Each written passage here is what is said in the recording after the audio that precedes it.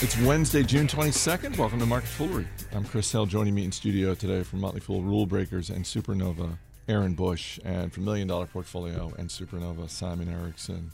Happy Wednesday. Hey there, Chris. Simon Erickson back in the room. He was here yesterday. He's back in the room today because he's a Solar City guy. And that is, as they say in the music industry, that is topic A. That's right. Topic A is the fact that the news fairy showed up with Tesla Motors offering to buy Solar City for the tidy sum of $2.8 billion in stock. There are a bunch of threads I want to pull here, but Simon, what did you think when you first saw the news? I was not happy with the news fairy's news. She did not leave a good present, I don't believe, with this deal. Reason being, from a Solar City perspective, which we do have as a recommendation in several of our services, I just think that it's really lowball offer. I think this is undervaluing the significant potential that Solar City has for equity holders over the longer term. So yes, it is an all-stock deal. You do get to maintain the upside of shares of Tesla going forward, but I think the offer price personally is a little too low. Now is the point, Aaron, where I mentioned that since Simon used the word lowball to describe the offer, that Elon Musk is the CEO of Tesla Motors. Yep. He is the chairman of Solar City. He owns roughly a fifth of both companies. And his cousin is the CEO of Solar City as well. So you got a little bit of that going on too. A little bit. Yep, a little bit. Elon Musk has, I would argue, a very good reputation. And I think that is helping him right now. Because if he didn't have a very good reputation, this would just look like, I don't want to say it would look dirty, but it would just smack of nepotism. Yeah, and lining one's own pocket. So from a Tesla standpoint, I should mention what the stocks are doing. I mean, Solar City stock is up on this news. Tesla Motors shares were down about 10% overnight this morning. They bounced back a little bit, but still down about 7-8%. And Aaron, when I just look at the media coverage, there aren't a lot of people who are giving thumbs up to this deal.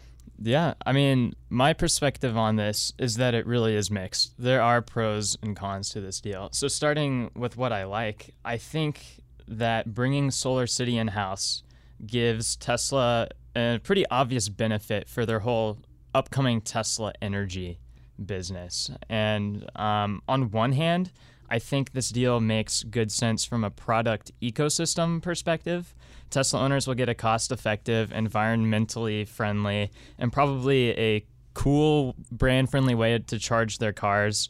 And the future of Tesla energy, so to speak, is probably bound to be something more intriguing because of this deal. And I think that's probably going to be a big business. And then the other thing I like about this is more grounded in the numbers. If you listen to Tesla's past earnings call, where Elon Musk was talking about the importance of being the best manufacturer in the world and the importance of vertical integration and all of that, it becomes clear that Solar City fits directly into that. With Solar City, Tesla will be able to provide both greater scale and manufacturing expertise for Solar City, which I think is probably deeply needed, or would just be massively helpful for their costs.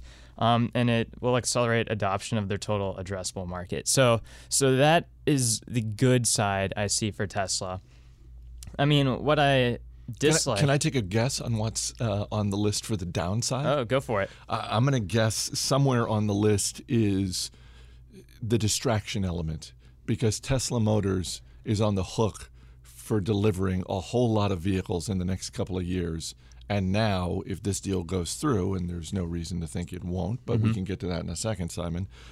If this deal goes through, then all of a sudden there's a whole other chunk of the business that is distracting Elon Musk and his team from delivering all of those vehicles. Yeah, I'm not sure how much mind share or time it'll take away from Elon and the current Tesla executives for this. It certainly will take some away. But I think probably the biggest distraction is more financial. Solar City carries a lot of funding needs. And there's sort of been a whole web of how that's been funded. Tesla being part of that. Surprisingly, I think even SpaceX was part of that too, and other players. And so I view this just as much as a potential burden on Tesla's financials. They already have a pretty significant sum of debt, but this could distract them financially when they already are needing to raise money left and right. So I think that's a challenge. And then Solar City has changed their strategy a few times over the past couple years, probably like twice or so. And going into the Tesla fold will probably cause them to change their strategy again, which brings more uncertainty. And I don't really know how that'll play forward. So it is a mixed bag. I'll jump in on the capital requirements for both of these businesses. You've got Tesla trying to build out the Gigafactory right now and scale up for the Model 3. Huge capital allocation requirement. You've got Tesla building a plant for the in-house manufacture of their own solar panels. Huge capital requirement.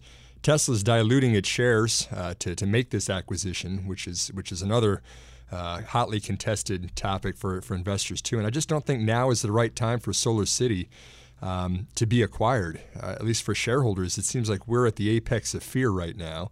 We've seen a lot of political headlines. We know what happened in Nevada, where they had a retroactive decision that was very anti-solar, not solar-friendly.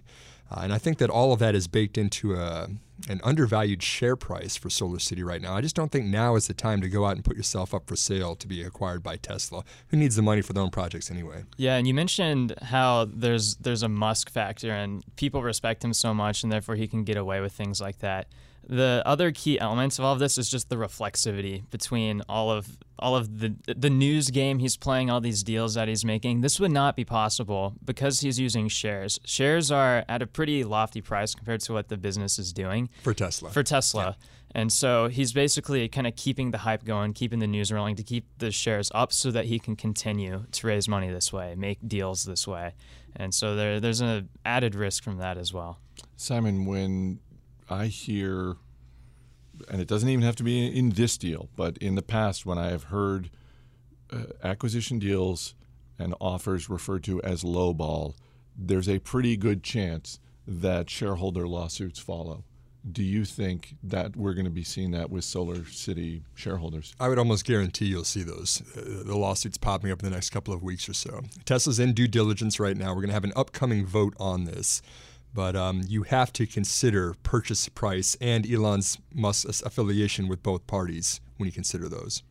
One thing I would briefly add to that is that both Elon Musk and the Rive brothers of Solar City have agreed to not vote their shares for this. So there probably will be lawsuits because there always are lawsuits, but it's actually more shareholder friendly with them stepping out and allowing the more third-party shareholders to be voting instead. Very true. And Chris, if I can take just a moment to explain why I keep calling this a lowball offer. The majority of the value of Solar City right now is already baked into existing contracts they already have. Residents and businesses sign 20-year contracts to provide power to them at low rates, which Solar City inks, and it's a contractual obligation. It's existing business already. And when you look at the present value of all of those existing contracts, it's about $20 per share today.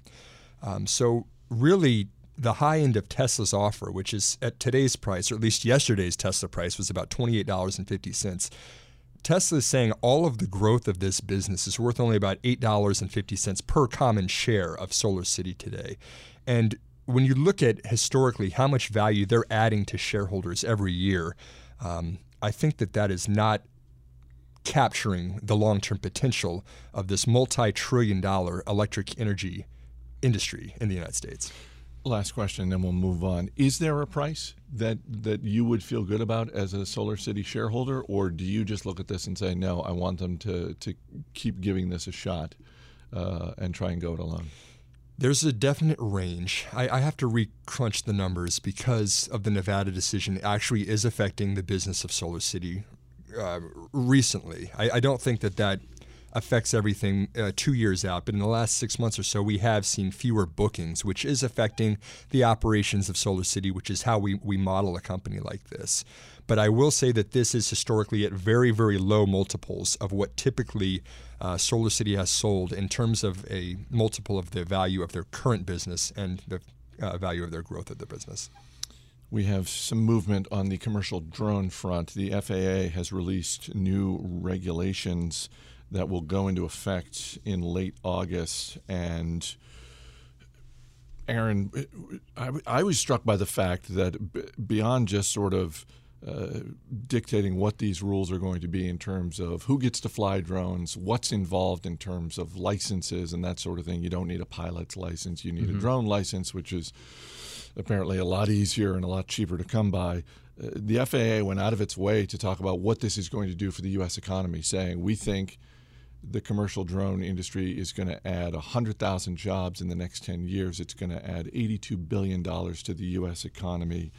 And yet I get the sense that they're not popping the champagne over at Google or Amazon and Walmart and places. Not quite. That are looking at where are we now when it comes to commercial drones? Yeah, so previously there was pretty much a rule on every single thing you could do with a drone. This allows you to operate it with fewer restrictions, still manually controlling it within line of sight, but it doesn't quite extend to autonomous drones, which is what the Googles and Amazons are most interested in. So they deliver packages and go around doing their own thing, and we as humans don't even have to deal with it too much. So we're not quite there, but this is a good step in the right direction because there are plenty of use cases that don't have to be autonomous. So I was looking at the numbers a little bit, and as you mentioned, 100,000 jobs potentially. They anticipate up to 80 billion or more in value created in the next decade. But currently how it's done with getting permission from the government to use drones, there's just a giant backlog of companies requesting permission. The government has to go one by one and look at each one. But now that's going to go away, and there'll be companies, thousands of companies across all industries that'll have the ability without having to wait anymore to start using this. And I think that is the big news here. Especially for investors, right? Because now things get interesting. It's kind of neat having a drone follow you around as you're surfing on Hawaii's North Shore or whatever you're doing, action sports related. But the real bang for your buck as an investor is going to be how is a commercial company going to monetize drones into their business, and what does that mean for shareholders? So it gets interesting now, I think, it's Chris. A productivity boost. And Chris, I know you are a surfer on the North Shore, right? Not even remotely. Okay. That was the look you saw on my face where I was like, what are you talking about? First of all, I'm not surfing on the North Shore. Secondly, I don't want a robot flying behind me when that is happening. Marketfoolery at Fool.com is our email address. From Dan Schmidt in South Korea. I've been listening to all the Motley Fool podcasts for about a year now and learning a lot. One thing I'm still confused on is why your services have things like watch lists or attractive price points for stocks. It seems like a constant theme is that no one can predict or time the market, but isn't waiting for the price of a particular stock to come down just another way of timing the market. Why not just always buy the stock whenever you have the money available, regardless of what the stock is currently trading at? It's a good question. It's a good question, Aaron. What do you think? So I totally agree with the phrase that time in the market is much more important than timing the market. Generally, that tends to be true.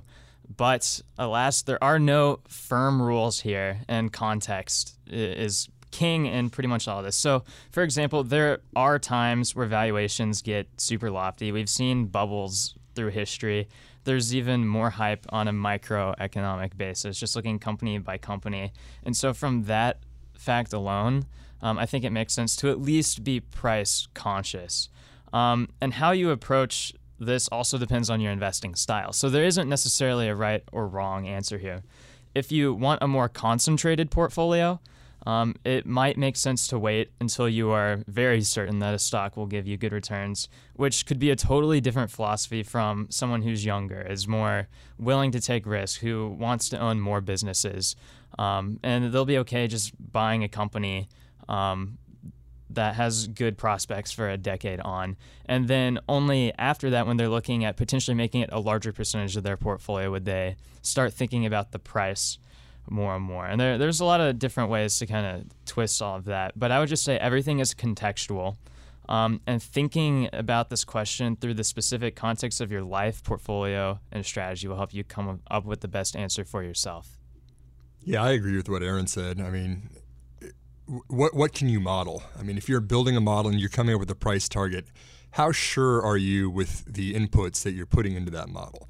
And if it's a business like a Starbucks or a Walmart, I mean, maybe you can pretty with a high degree of accuracy get the inputs correct on a model like that. But if you're putting something like, you know, an e-commerce player or a tech company or somebody that's going to sell software, or even, I mean, social networking, when Facebook first came out, nobody knew how big that was going to be. Something that has the majority of the value of the company in the future that is unknown, you're going to get it wrong. So don't let a price target that is out there for a 12-month forecast convince you to not buy a stock that could have a really, really big future. Well, I think Dan sounds like one of those people who is at that point in his life where he is taking the approach of, hey, if I've got some available money, I want to put it to use right away, and I'm not looking to necessarily get the best possible price. But we have seen that in the past with a variety of different companies, and one that comes to mind is Facebook. When you think about where Facebook was trading roughly 8 to 12 months after its IPO, and it had dropped down, and I just remember walking around this building talking with analysts, some of whom were looking at it and just saying, well, this is nuts. That Facebook is trading this low. Like, that's just sort of crazy. I mean, that's, to me, Aaron, some of the examples that leap to mind the quickest are the ones on the extreme. Yeah. Where a quality company that is, the price has been knocked down on its stock, where you're like, well, that's just stupid. And on the flip side, it's, and I don't mean to pick on them, but it's Shake Shack trading at $90 a share, where you're just like, wait a minute, that's insane that it would be that high. And that's, and if I were someone interested in shorting stocks, that is one I would short. Yeah, and I think it really is, again, contextual, and it really just depends on what exactly you're looking at. One thing I would say, though, is if you are someone who's regularly investing money, that's me, that's a lot of other people, you have a watch list because you can't invest in everything at once also. And so you have it to study it over time, look at it over time, so that you can figure out at any given time which one you should go for when you have the money. And so call it timing, call it something else. You still have to pick and choose. Well, and one thing that you've just alluded to is not directly addressed in Dan's question, but is something that I think investors should always keep in mind, and that's fees.